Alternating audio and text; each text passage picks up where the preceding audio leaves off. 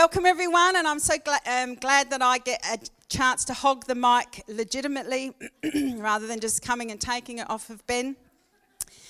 He asked me to preach on Romans 12, verse 13. Now, as you know, we've been looking through Romans. I'm not going to ask you what we've been speaking about and what has stayed in your mind. The one thing that has stayed in mind is that we are to love each other as Christ has loved us, which I don't even think is in that passage. But this passage is teaching us and helping us learn how to love each other the way God loved us. So I'm just going to add to that. Romans 12, verse 13. Hey, it worked. Now, let's just read it together. Contribute to the needs of the saints and seek to show hospitality. When Ben asked me to speak, I thought, yay, this is good. And then he gave me the scripture. I'm like, really? Can't I do the verse before and the verse contribute to the needs of the saints and seek to show?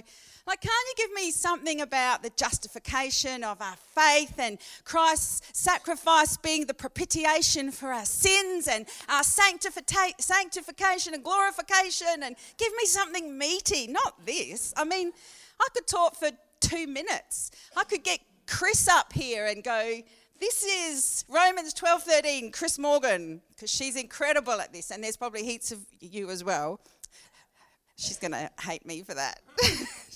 She's very humble about her incredible hospitality. But I thought, what am I going to say?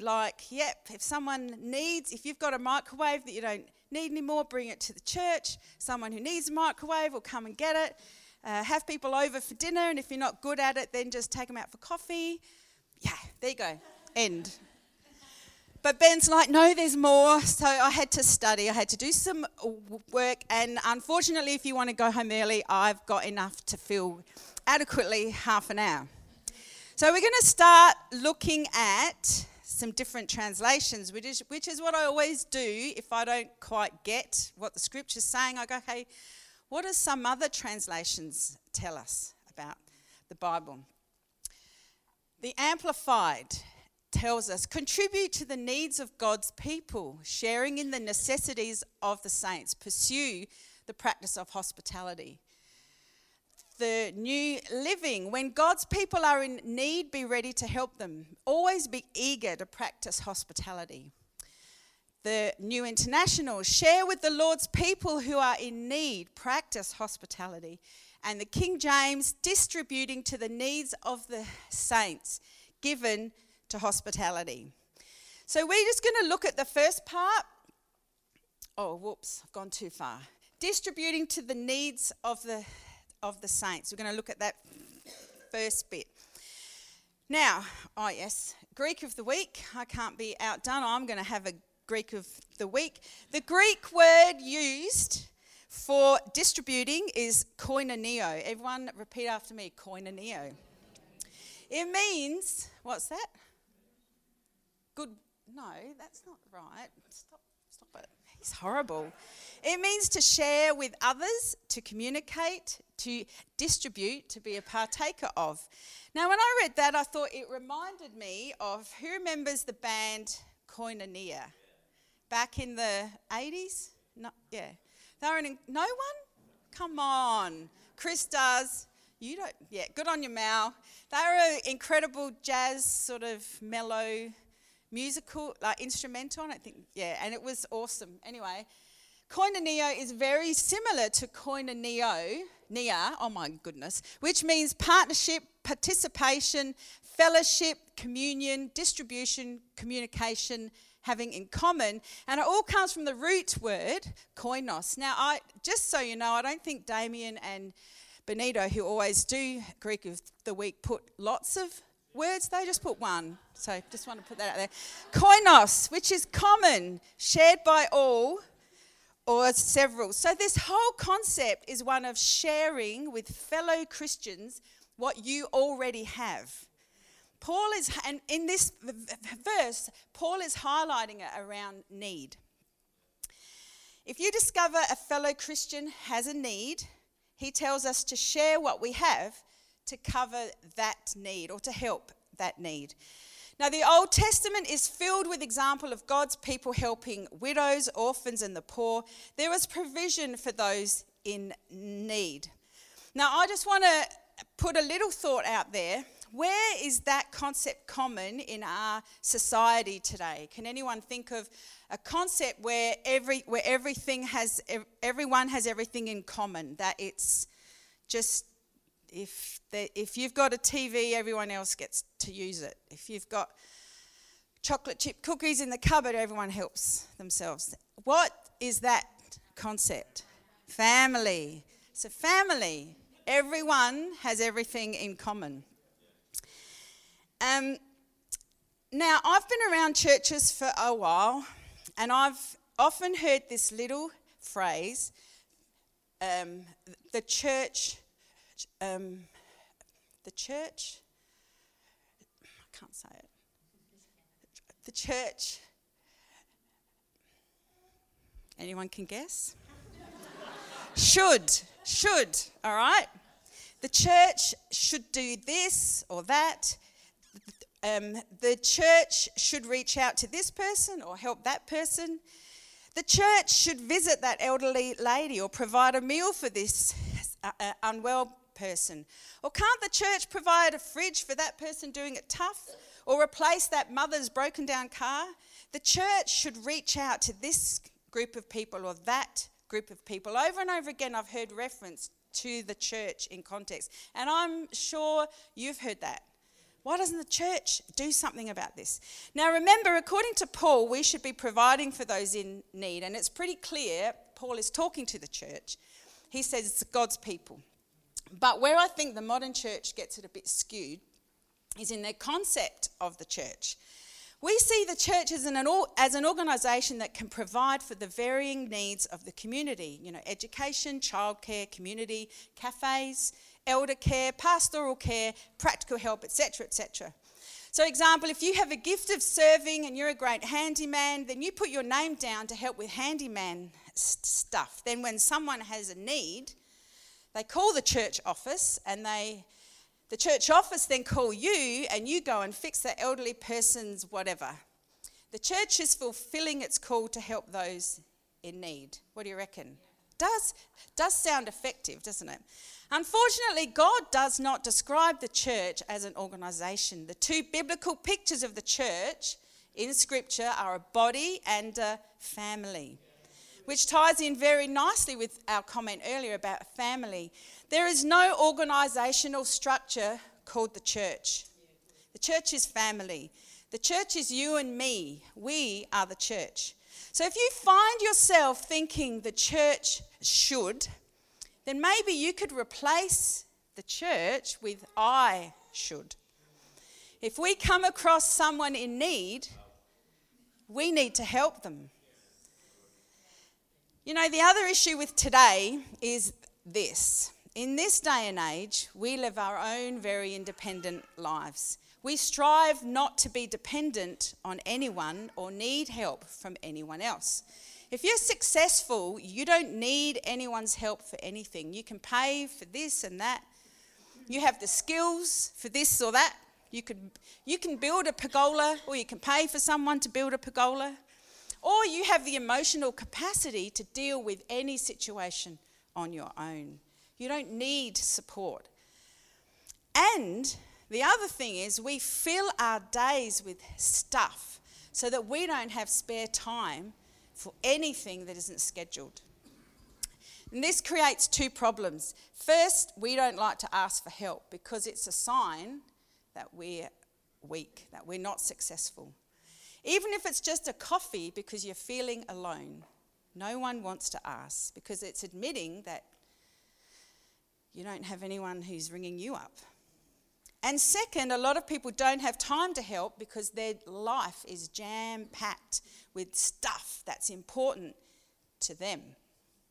And I'm not really sure what the answer is, but one thing for sure, don't let your first thought be, if you discover a need, I'll ring the pastor and see if the church can help with this problem. Ring the pastor if you want, but maybe to ask him for advice on how can I help this person? How can I bring them what they need, because maybe I'm not the answer. Paul tells us to help with need, and I don't think he's just talking about resources. Often it's time. You know, in our society, there are so many agencies today that will provide for a person's need. Back in biblical times, there was no Centrelink. Nowadays, you can access support for a whole lot of stuff.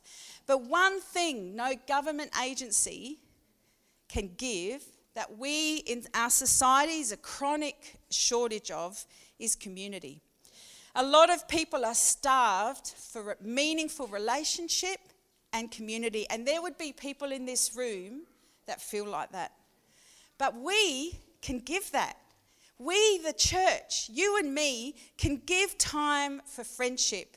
Regular friendship where all it takes is a phone call or a coffee or a walk along a beach or lunch or munching popcorn together when you watch a movie. You know, why should we help? Why should we distribute to the needs of the saints? Does anyone remember an old song? I'm really showing my age here. Jehovah Jireh, my provider, his grace is sufficient for me. Oh, yay. Some of you remember it. What does Jehovah Jireh mean? Anyone? My provider. Jehovah Jireh is one of the names of God, and it talks about how he is the provider. I think I've got a scripture. And it is one of God's promises to us. Is that the right one? Yes. And now I have it all. This is Paul, and keep getting more. The gifts you sent with Epaphroditus were more than enough, like a sweet-smelling sacrifice roasting on the altar, filling the air with fragrance, pleasing God to no end. That means that people gave to Paul, and God smelled it as a sweet-smelling fragrance. You can be sure that God will take care of everything you need. His generosity exceeding even yours in the glory that pours out from Jesus. Our God and Father abounds in glory that just pours out into eternity. Yes, God will provide your needs. He promises that. And what are the two pictures of the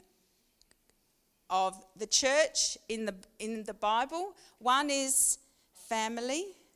What's the other one? The body of Christ. So we are the body of Christ. Therefore, we need to act as Jesus, which is what this whole thing is about, loving others as Christ loved us. God is our provider. So doesn't it seem like that's a practical way for us to love others, is to provide what they need? God's practical application of love includes providing for our needs. That means, as much as we are able, within our means, help one another, make time for one another. God is not asking you to provide something you don't have. Like a family, everyone gets to share whatever's happening in the house. Unless you put your name on it in the cupboard. Do not eat that, that is mine. That is what we need to view this whole scripture as. I can't remember it. What was it? Distributing to the needs of the saints. And remember in Acts it talked about everyone having everything in common. We're not asking you to give what you don't have. If you need your microwave to cook your meal every night, don't give it away. But give something you do have. Give what you can share with others. And for a lot of us, that is time. Time. So I really want to encourage you that what Paul is telling us here is to love each other practically by including people in what you have. Now, there's a second half of this scripture. Hopefully pursue the practice of hospitality. There's a couple of other references to hospitality in the New Testament. Hebrews 13, let brotherly love continue. Do not neglect to show hospitality to strangers, for thereby some have entertained angels unaware. Ooh, who wants to entertain an angel? you've got to be hospitable to someone you don't know. Unless you live with an angel, which I do. Ben is very angelic. And 1 Peter, show hospitality to one another without grumbling. They're very clear scriptures. You know, the practice of hospitality is throughout the Bible. You might want to hunt for a scripture that tells you, and there are there, but throughout the Bible there is examples. And that's another way when you read the Bible, don't just take literal bits, get the whole picture. It's good to read the whole Bible because you begin to understand common themes and things that God does over and over again. And hospitality is another one that is throughout the Bible. Scott Cormode, this guy I found on the internet, he's a professor at Fuller Theological Seminary in America. Don't hold that against him, but no, I shouldn't say that. I'll take that back. Oh, I'll take that back. He had a whole lot of really good stuff. And he points out, and I just wanted to add that so you didn't think I'd spend hours researching. I'd only spent probably an hour, not hours. Anyway, he explains that God welcomes Adam and Eve into the Garden of Eden. It was his garden and he welcomed them in. It was an act of hospitality. And Abraham, time and time again in Genesis 12, 13, 18 and 19, he shows hospitality to strangers over and over again. Rahab received the Hebrew spies. She was in Jericho, and because of that, her and her family were the only ones that were rescued. Elijah receives hospitality from a widow. Elisha was hosted by another widow. And the Jewish law is really clear. I think I put this one up here. Leviticus, this is really clear. Do not take advantage of foreigners who live among you in your land. Treat them like native-born Israelites and love them as you love yourself. Remember that you were once foreigners living in the land of Egypt. I am the Lord your God. And later on, God uses the prophets to remind Israel and Judah that they will be judged based on how they care for widows, orphans, and the stranger. God cared about how we treated strangers. The feeding of the 5,000 in the New Testament was a classic act of hospitality. It was not the disciples' responsibility to feed all those people, but Jesus took it upon himself and included the disciples to feed and care for, to provide a meal for those 5,000 plus people. And the picture of having a meal with someone is used over and over again throughout the New Testament. Jesus ate constantly at people's houses and with people he didn't know well. Tax collectors, disreputable women, sinners and Pharisees, even religious leaders. Jesus used parables about big feasts as an example of sharing the kingdom of God. And in Acts 2:46, the early church broke bread in each other's homes. Another reference to that time when the church just was prospering. They had everything in common and they broke bread in each other's homes. Communion. What is communion? Breaking bread, drinking wine. Well, obviously it's not wine here. But that is symbolic of a meal where you break bread together and you have a glass. It's symbolic. The very thing we do often, the very thing that Jesus told us to do is symbolic of having a meal together. And then, sorry, I need to have a drink. Stop laughing at me, Gracie. You'll be up here one day. And the best of all, well, almost the best of all, in the book of Revelation, who's read Revelation? Who hasn't read Revelation? Don't have to put up your hand. One honest person in the room, Sammy. He hasn't. Anyway, you have to read it. The marriage supper of the Lamb is one big meal. At the end of the days, God in the Bible tells us we're going to have a massive meal. Why would God say that if it's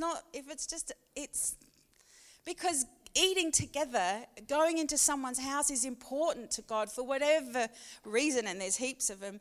And then there's my favourite passage in the Bible, almost favourite, Psalm 23. And I put this up because you can never read this too many times, so we're going to read it together. Psalm 23. The Lord is my shepherd, I shall not want. He makes me lie down in green pastures. He leads me beside still waters. He restores my soul. He leads me in the paths of righteousness for his name's sake. Even though I walk through the valley of the shadow of death, I will fear no evil, for you are with me. Your rod and your staff, they comfort me. You prepare a table before me in the presence of my enemies. You anoint my head with oil, my cup overflows. Surely goodness and mercy shall follow me all the days of my life, and I will dwell in the house of the Lord forever. That was really good. But in that incredible psalm, there is a meal right in smack bang in the middle. You prepare a table before me in the presence of mine enemies, and I'll dwell in the house of the Lord. Hospitality matters to God. Now, this is where it gets exciting. More Greek of the week. Philoxenia. I don't remember them ever having more Greek, but anyway, there it is. This word, this is the biblical word in that passage, and it is a compound of the word philos, to love like a friend, and I can't say that one, xenos, to stranger or foreigner. So this concept of loving someone like a friend who you don't know. Now, Latin of the week. Just thought I'd drop that in there. The English word hospitality is the word hospitalitis, which to me sounds like a disease. I don't know about you. The infection of a hospital. Actually, the inflammation of a hospital, let's be honest. No. So this is where our word, the English word hospitality, comes from. The relationship between guest and host, and the root word is hospice, guest, stranger, or visitor. And it's actually interesting because it is where the word hospital comes from. Yes, it refers to welcoming a guest. So, what does hospitality actually mean to us? Whoa. English of the week. Tell you what. Now we have the English of the week. That's true. Hospitality. The Merriam-Webster dictionary, where is it? It tells us hospitable treatment. That's incredible. Don't you love it when they do that? They define a word by another word that's in that word. Anyway. Reception or disposition, given to generous and cordial reception of guests, promising or suggesting a generous and friendly welcome, offering a pleasant or sustaining environment. There's the food.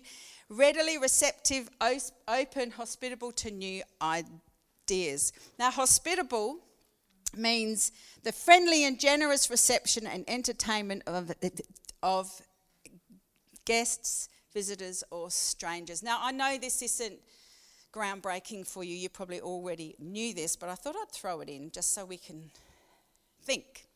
Now, it's interesting, the Webster Dictionary definition uses the terms hospitable disposition, readily receptive, open, hospitable to new ideas.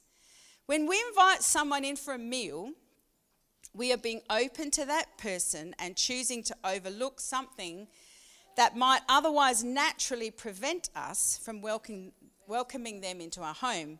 Even if it's just we don't really know them, that would naturally prevent us. But what about this concept?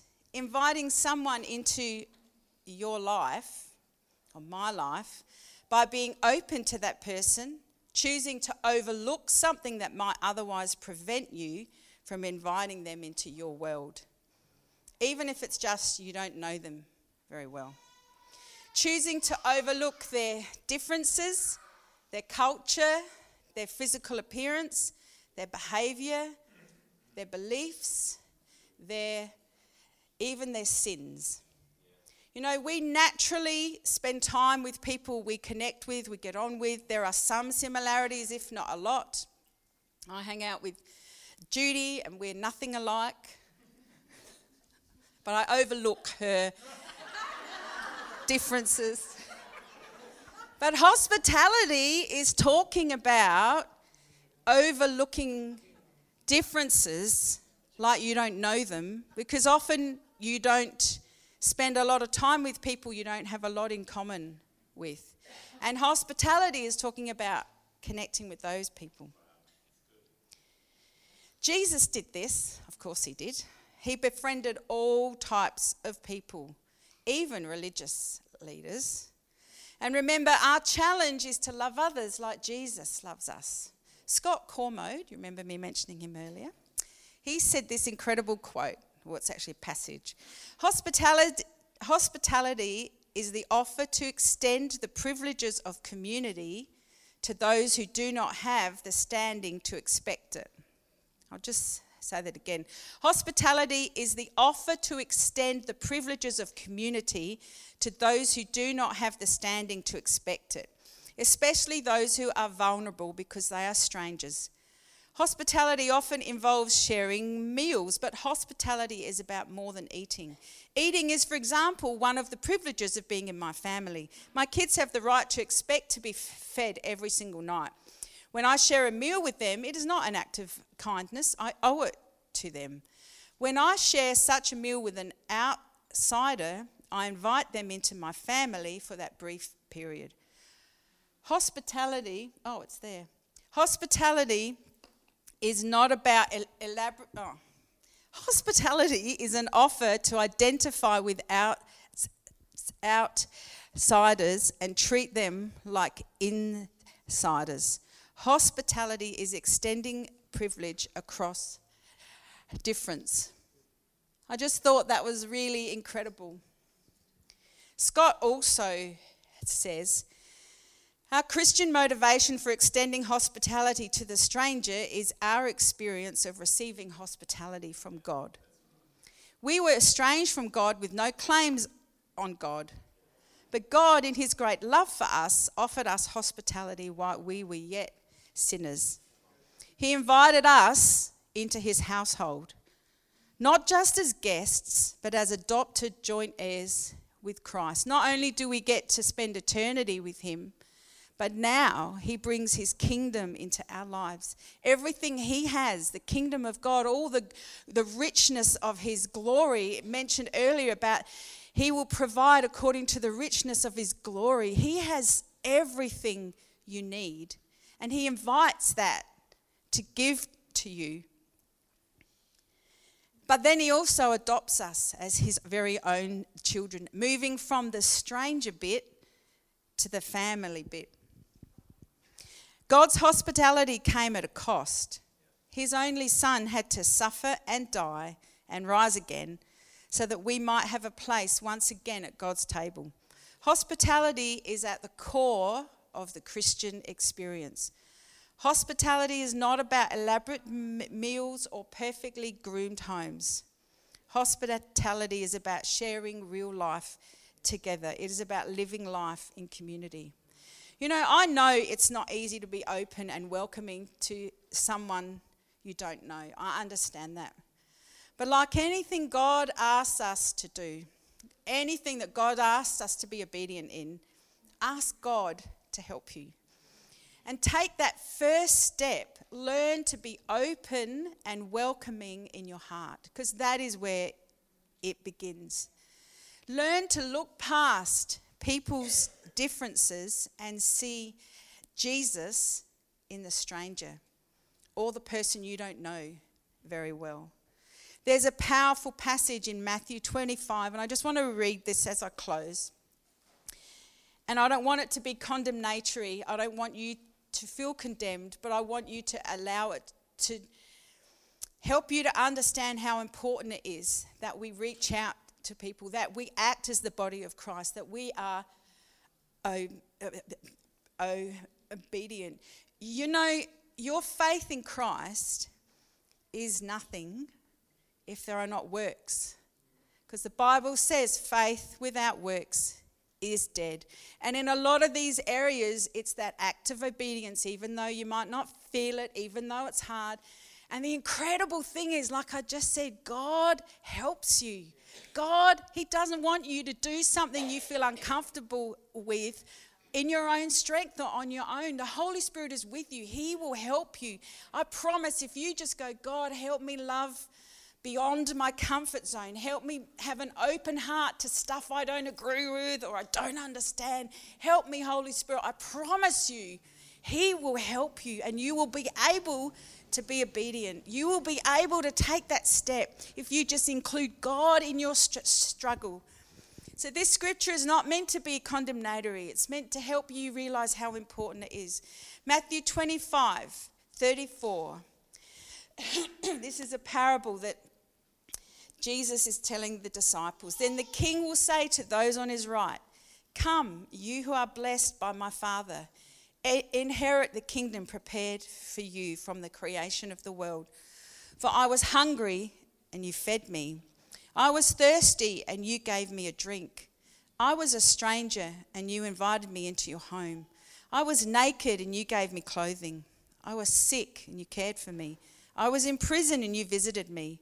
Then these righteous ones will reply, "Lord, when did we ever see you hungry and feed you, or thirsty and give you something to drink, or a stranger and show you hospitality, or naked and give you clothing? When did we ever see you sick or in prison?"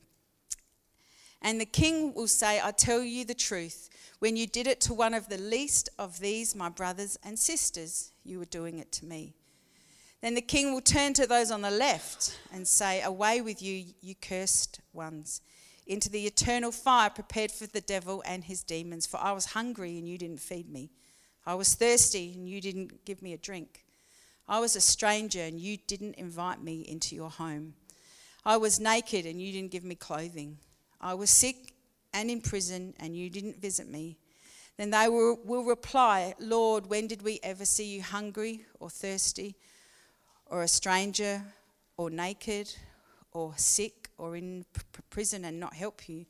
And he will answer, "I tell you the truth, when you refused to help the least of these my brothers and sisters, you were refusing to help me."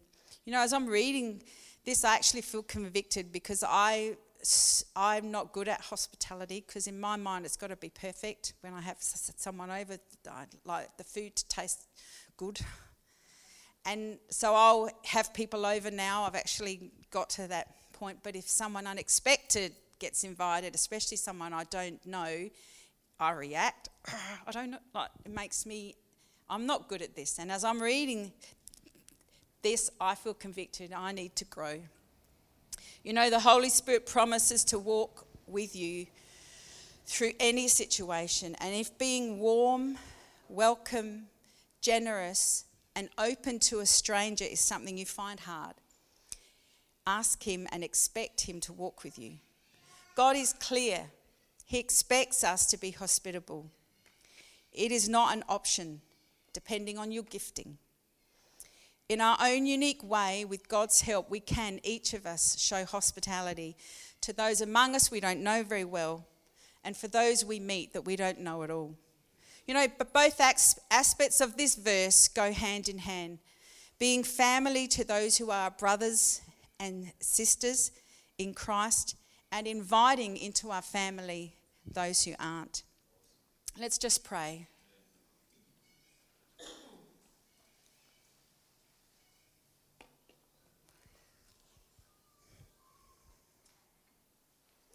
Holy Spirit, thank you that we are one big family here. God, thank you for what you've done in our lives as individuals.